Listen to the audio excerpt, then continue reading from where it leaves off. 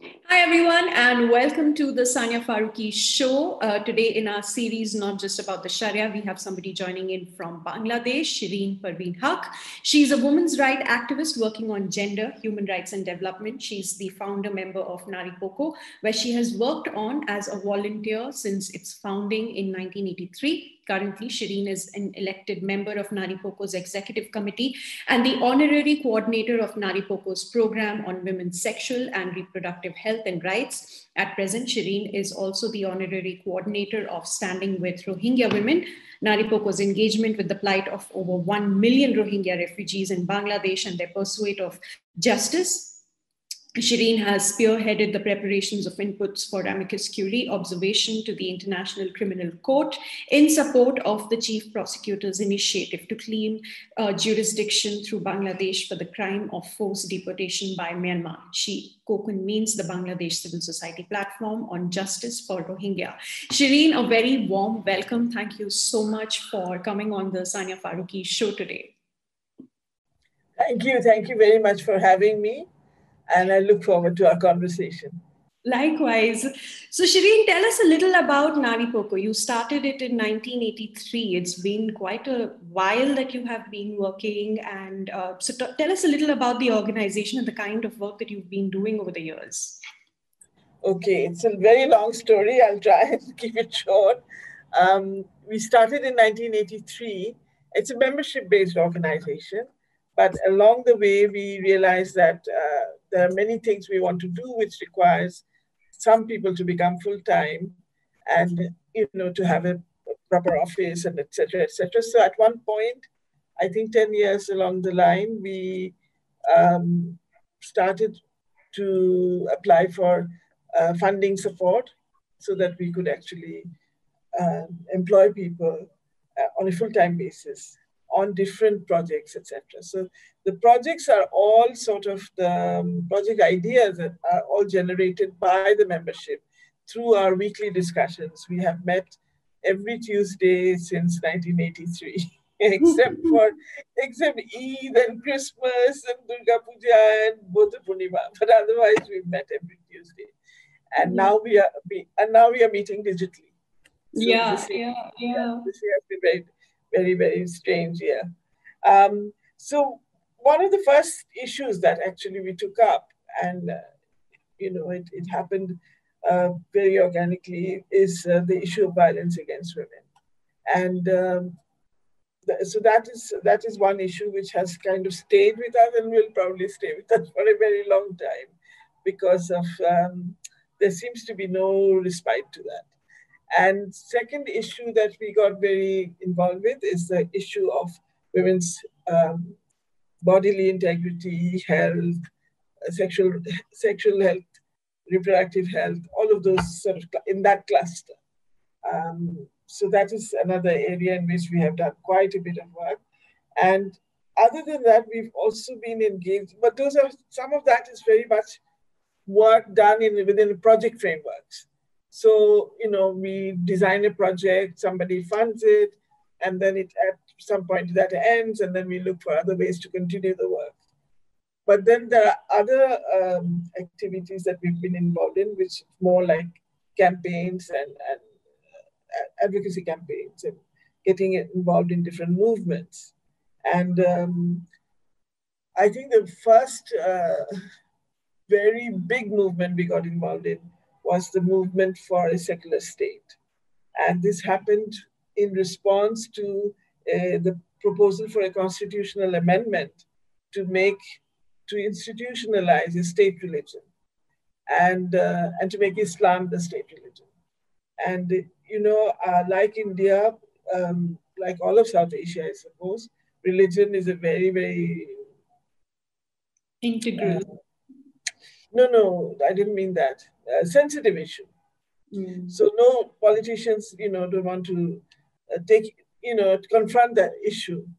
And so when this happened, when the proposal for institutionalizing a state religion was put forward as a bill in Parliament,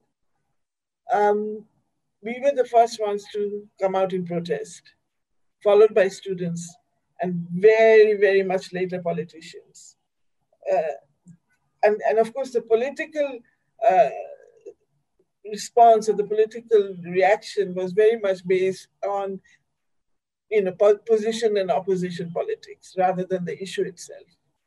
And so for us, the issue was very important that that we don't have something called state religion, that the state remains separate from religion. And but of course, we didn't win that one. But that is what took us out in a big way into the streets, and sort of gave us a public image of an organization that is prepared to fight. And I think I should share with you a very funny anecdote. We were so inexperienced at that time that we had ordered a banner which was, I can't remember exactly, but maybe 14 feet long, and it said, the banner said very clearly, no politics with religion, or no religion in politics. However way one translates it. In Bangla, it said, dharma niye rajniti cholbe na. So the very first public meeting we called for, we chose the Martyrs Monument as a place. That's usually the place where a lot of protests take place. And then we were going to march with that banner at the end of the meeting from there to the press club. Not a very long march, but anyway. So when we finished the meeting and we all lined up to march with this banner, and banner was, on two sides of the banner, we had bamboo poles, holding it up. And so there were women holding it at both ends. And as we proceeded, the wind caught the banner is a cloth banner. So it became like a sailboat, So before we knew it, we were running with the banner. Because and so from Shahid Minar to Press Club, we actually ran, because the only way to keep up with the wind. But what the journalists saw was this amazing procession, amazing march by women who were so, what is the word? So militant in a way that, here they were not just marching, they were actually running. They had no idea why we were running, but that's an image that got across. And it gave us a certain reputation, which we had to live up to for a very long time. But it worked. But then, so my colleague said, we told you we had to cut holes in the banner. That's what you're normally supposed to do. So the wind passes through rather than become a sail, like a sail. Yeah. And I thought, oh, this is such a beautiful banner. Why cut it up? So I refused to make those holes. And that's why we ended up with that. Anyway, so that's a period when we were clearly known as a very militant organization. And very anyway, so that was one major campaign, which then when the bill went through in Parliament, we actually went to court. We went to court. We filed a writ petition against that, but even that didn't win that one either. But anyway, so that was one movement. That was 1988. So we were very young. We were only literally 5 years old at that time. Mm-hmm. And then subsequently in 1990 and 91, and then finally in 97, 99, we became very involved with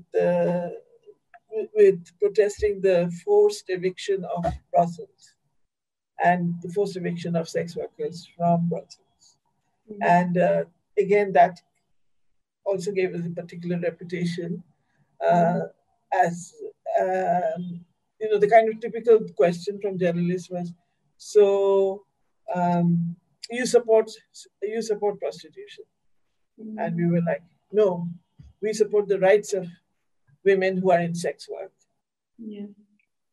It took a while, but actually one of the outcomes, I think, one of the positive outcomes of that whole movement was that forever since then, the word prostitute is not used in Bangladesh, in the media. There's been a permanent shift to the language of sex work, which which changes the whole terms of the discussion and changes the discourse entirely. And I think that was an important milestone for us. And anyway, so there are several things. And finally, the movement against acid violence. I think that was another one that Naripokkho spearheaded. And that also happened in a I don't know how to put it, in a way. I will not go into the details because that will take a long time. But what happened was that when the first workshop we held with acid survivors, and they were very young girls at that time, we had deliberately kept the press out because we didn't want to sensationalize it. And we didn't want, mugshots and all that. And because they were most of them were not adults, they were accompanied by either a mother or a father or a brother. And on the second day of this workshop, when we had a session with the relatives who had come, we decided to have a separate session also with the fathers, the mothers or brothers, whoever came. And in that workshop, in that session, a number of the parents actually said, people need to see what it does, what acid does to someone. And why do you want to hide? And so they were confronting us, saying, why are you wanting to hide us? And, it really sort of, I think, made us rethink that what were we actually doing? We were censoring on the assumption that they would not be able to handle if they are put out. Yeah. And they were telling us that, what is your problem? We want people to see what happens. And that was the first time I think Bangladesh saw the face of acid violence. What year was this? This was I'm trying to remember now. 97 maybe? No. 95. 95. I think 99. Yeah, I'm not good with. Also, I mean, post-COVID, I forgot. Mid-90s, early 90s is when this. Yeah. And so that was another big movement we were involved with in several things. That involved several things. One was that, focus on the attack and not the burns. Focus on reconstructive surgery and not cosmetic surgery. Focus on, various, that movement taught us many things actually.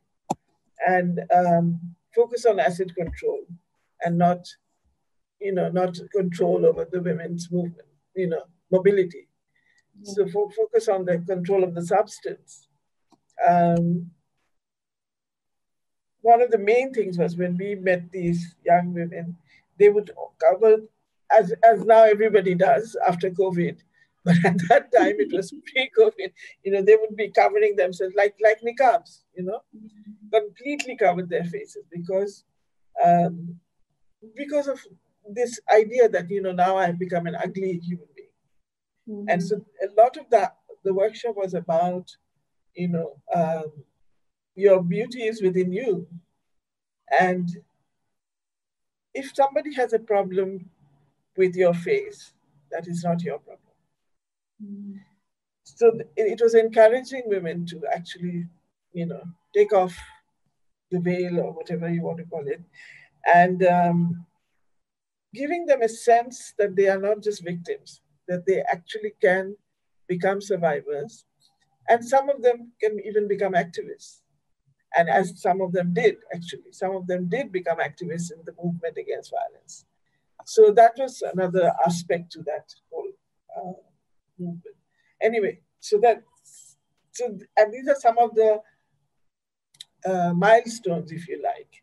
But there's some regular work that goes on in Naripokkho, which is, pursuing particular policy changes, We are also doing things in coalition with others. So we are members of the Rape Law Reform Campaign. We have been, members of the Domestic Violence, the Demand for the Domestic Violence Act, which did finally happen after 10 years of lobbying and working on that.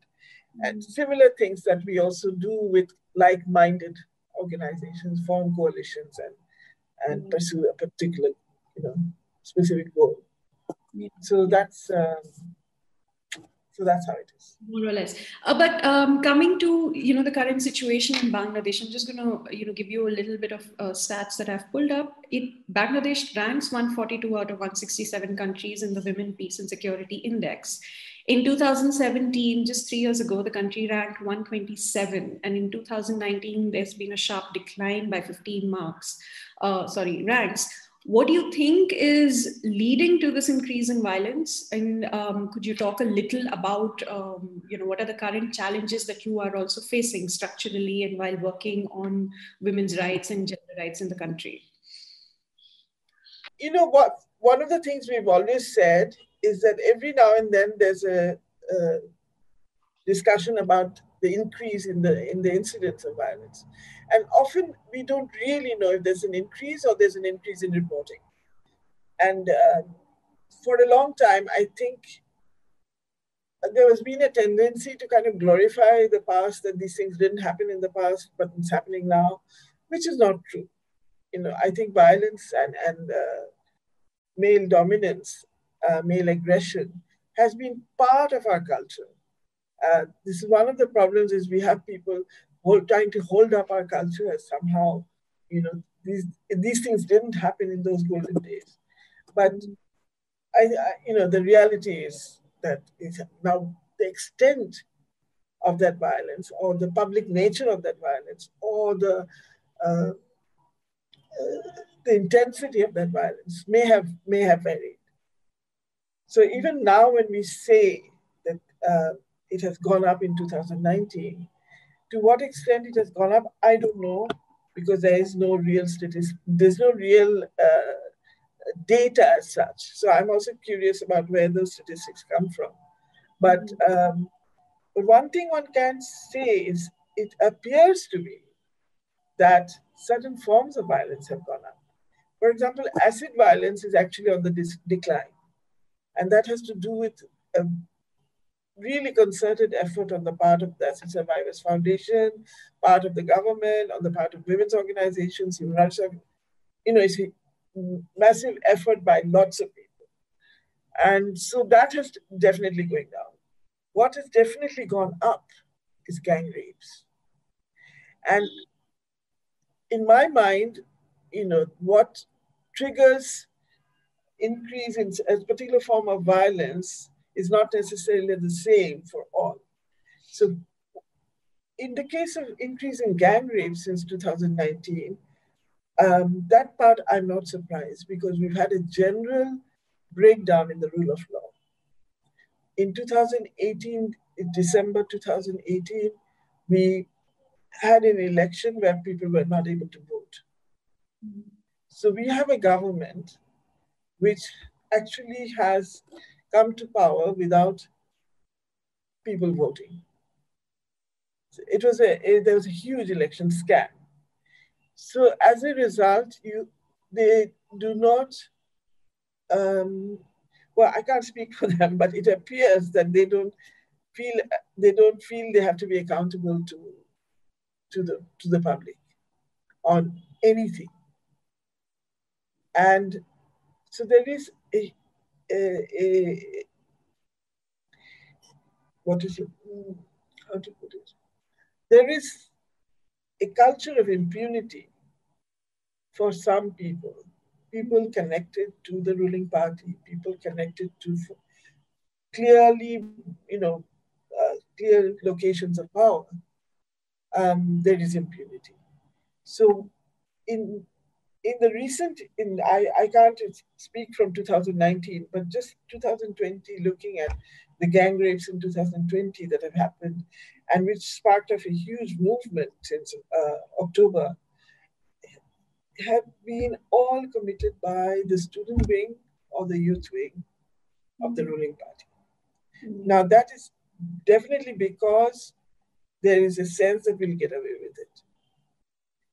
But at the root of sexual violence, of course, there's a whole other culture of misogyny that drives sexual violence. And that misogyny has been there in our culture, in our politics, in our society for, I don't know, centuries maybe. Yeah. But so I think what may explain the increase in numbers, the increase in brutality, the increase in kind of the brazenness. None of these people are even trying to hide. So some of these gang rape situations are where people are actually even videotaping themselves and then even, uploading it. So the increase in brazenness is also quite disturbing. And of course, the increase in brutality. All of that has to do with a sense of impunity. Yeah, and corruption is a hindrance when it comes to enforcement of laws and And access to justice. And access to justice. Corruption is a major obstacle in accessing justice. And corruption is at its peak, absolutely, in every sector. How has it been during the pandemic, during the lockdown past 1 year? Certain surveys, and these are not very,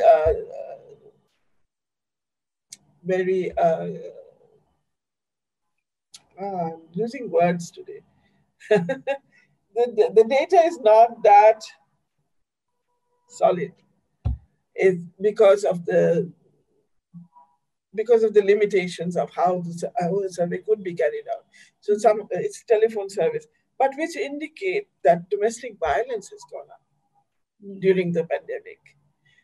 But during the pandemic, we are also seeing increase in gang rapes. So it's not just domestic violence. And the two are driven by very different triggers.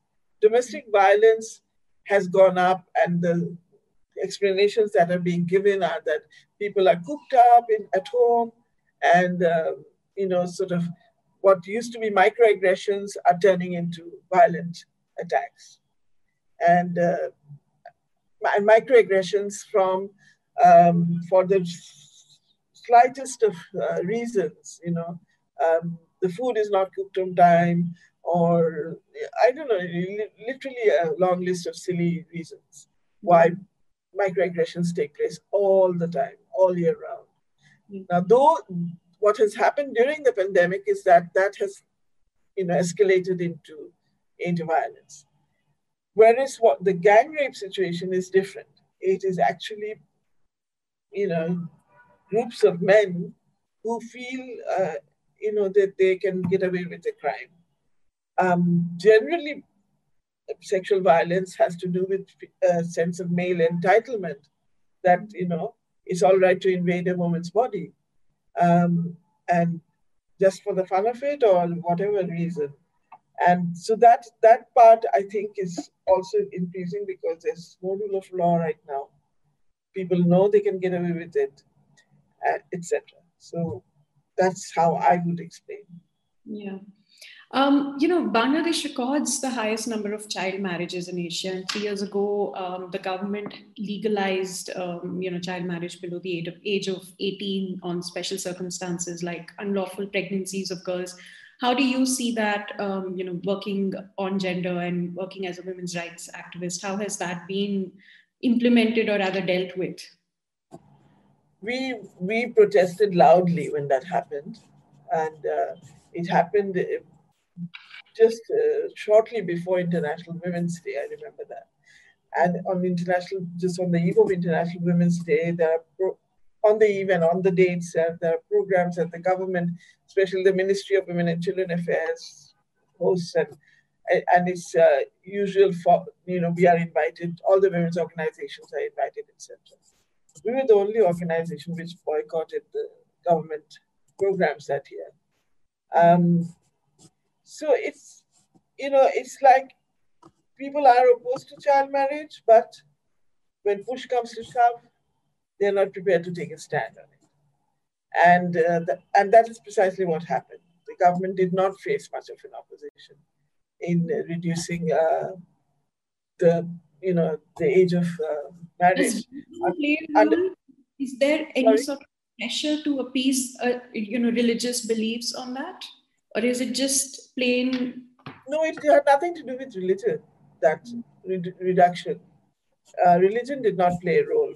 What happened was that the global statistics came out, which put Bangladesh not in a very good light on child marriage, and so you change the definition of child marriage, thinking, okay, now that'll change the statistical position. Of course, it wouldn't, but some dim-witted person thought that was a good idea.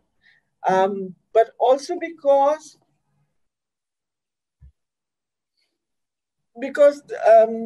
I actually had the chance to speak to the Minister of Women Affairs on this, and she herself felt a little bit helpless. I don't think she supported this particular amendment, but and she's not a very powerful member of the cabinet. She wasn't. There were other more powerful members of the cabinet who were very strong, and particularly our Minister of Agriculture. She was absolutely, you know, determined about it, and she said, "Oh, what is wrong with all of you? My mother got married at the age of 14, and we all did fine." That was the kind of reasoning that was coming across. But I think the main concern was, what do we do with these young people eloping? And what do we do with these young people eloping and then there's a pregnancy? It's that kind of conservative reaction to that is, okay, let's just get them married. That as if that is the solution. Yeah.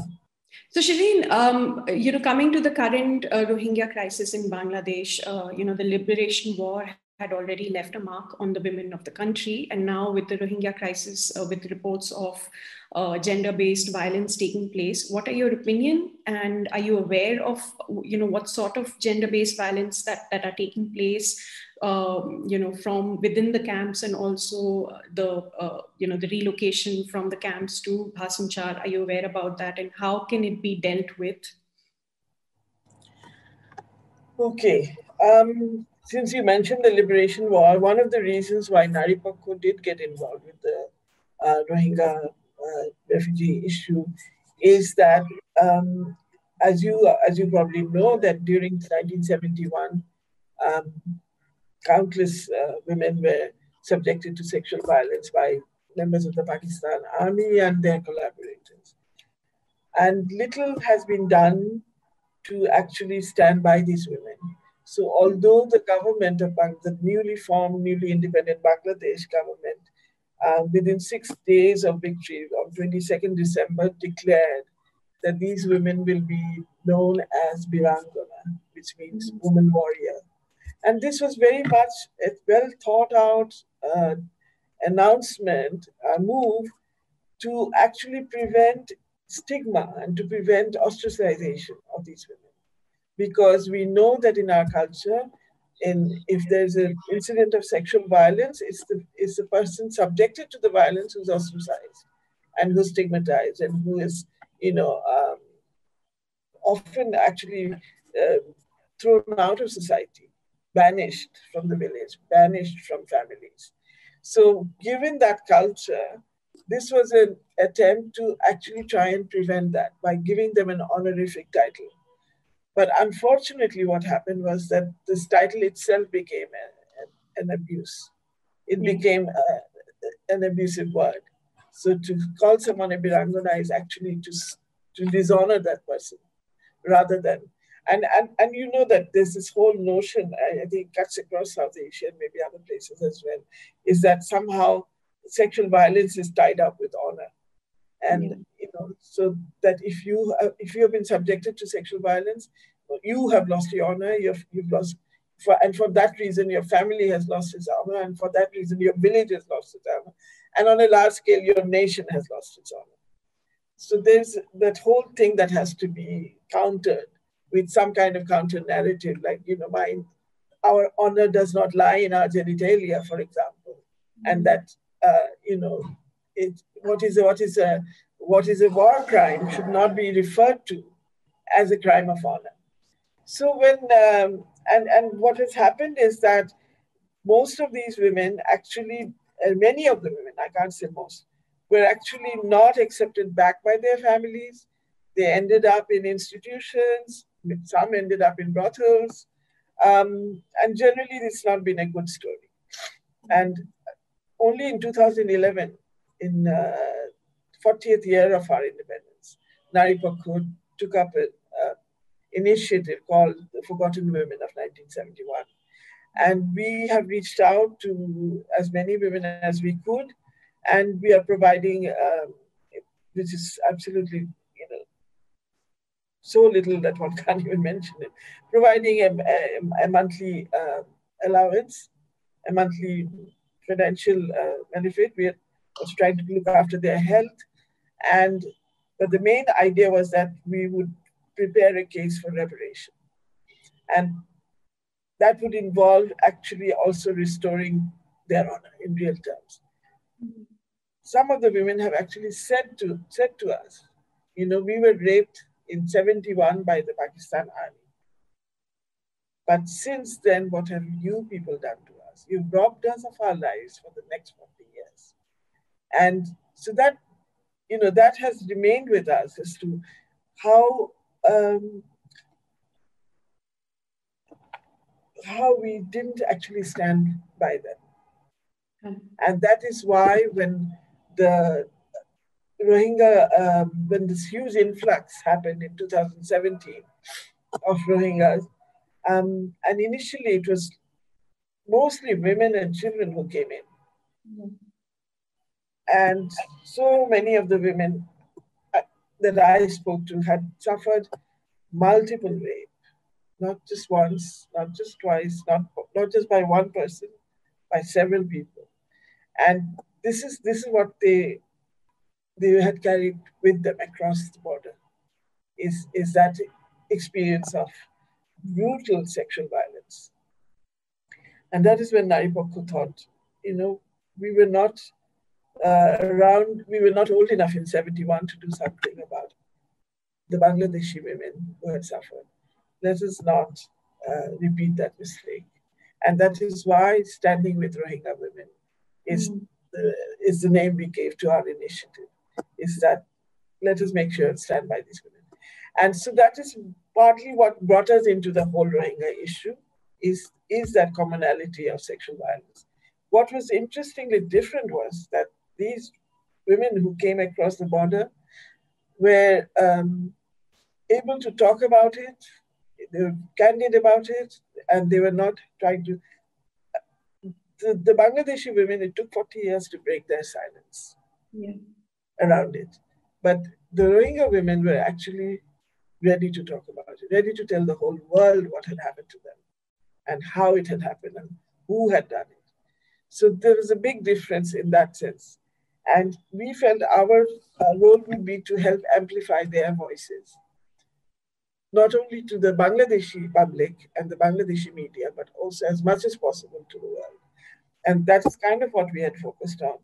But then, of course, as time went and as these people settled into camps and and the camps began to reproduce the villages they had left behind in Myanmar, they began to become silent again. So, the whole culture of village life in Myanmar was being reproduced in these camps. And so you had relatives around you, you had people you knew back there, and suddenly the women were no longer, coming forth in the way they were as when I met women at the border when they crossed over. And the difference was actually quite remarkable, even just a year later. The other thing that happened as time went is that new incidents of violence they were being subjected to in the camps took prominence over what had happened earlier. So 2019, when we are talking to Rohingya women, they are telling us about domestic violence in the camps. Rather, so what had happened in Myanmar in 2017, I won't say that it had disappeared. Yeah, Obviously, that it won't. It had receded because new situations had happened which were far more immediate, and this became a matter of concern. It was not one or two cases, one or two random cases. There seemed to be a pattern that many women were being subjected to violence by their husbands um, in this camp situation. And the camp situation is, I'm sure you have seen a lot of footage. It's undescribable how subhuman the conditions are in which the Rohingya people are living. It's crowded. The sanitation is far from, far from adequate. Running water facilities far from adequate. It's just not. Well, obviously, it's not a situation anybody opted for. It is a situation that they have landed in trying to escape being killed.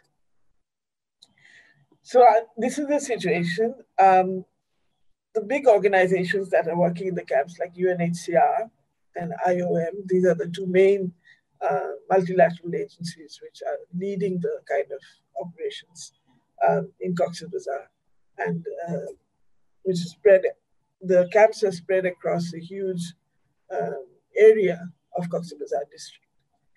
And so they have taken note of that, and and they have been trying to work through the different NGOs they have commissioned to work with them, etc., directly on trying to prevent domestic violence. There have also been cases of rape in the camps, especially where women going out at night to use the toilet facilities have been attacked by men from within the camp. So another Rohingya man. So it's no longer Myanmar army. It's our own men. Is how they put it. It's our own men who are now attacking us. Yeah. So and this is of course not surprising, and it's not peculiar to the Rohingyas. This is what is happening everywhere in the world. It's our own men who usually attack us, and that's our own men who usually attack us without any weapons, with just their bare hands. Yeah. So this has been the situation. Now you asked also about Bhashanchar, which is a big issue right now for everyone. Is the first assignment went out in December, and the second most recently. One of the main concerns has been, is it voluntary or not? Are people actually moving there of their own choice or not? And this is a difficult question to answer, because the government, of course, claims it's voluntary. Many journalists who have been down there have also given reports that it's voluntary. I personally doubt that it's entirely voluntary. But I will not be surprised if there are also many who have volunteered to go, simply to escape this kind of subhuman living conditions in the Cox's Bazar camps. And they were promised a much, better, more light and air, blah, blah, blah, blah, blah. And in fact, they have developed all these facilities in the island. And it is definitely, in terms of living conditions, far, far, far better. Not just 10% better, not just 50% better, but far, far, far better. Problem is this island secure? How safe is the island itself? Because it is a fairly newly formed island. It hasn't been around for very long, so it's still vulnerable in terms of the geology of it. Yeah. And that has been the main concern by everyone, is should there be people living in that island at all? And whether it's Rohingyas or anybody, should anybody be living in that island? So there are a lot of questions as to why the government actually decided to invest. The government has invested a huge amount of money to build that housing and the cyclone shelters and the hospital site and all of that in the island. They have huge investment in infrastructure. And so the question comes up is, why did the government choose that island, which is everybody is saying is precarious, that is not yet well formed and has not stood the test of time. So why did the government choose? Nobody has received a proper, adequate answer from the government on that. And as a result, all the agents there, especially the UN agencies who've been working in Cox's Bazar, have all along said, that they are concerned about the stability of this island itself and what would happen with a tsunami and what could happen with a tsunami, rather. And so they have been voicing their concerns throughout from the very beginning, but the government has actually not paid attention to those concerns. Okay, on that note, Shireen, I'm going to have to wrap up as we've run out of time. But thank you so much for joining us and for taking your time out and coming on the Sania Farooqui show. For those of you who have been watching, thank you so much for watching. I hope that you will subscribe to our YouTube channel, follow us on Twitter, Facebook, and Instagram. Thank you so much, and I'll see you again next time.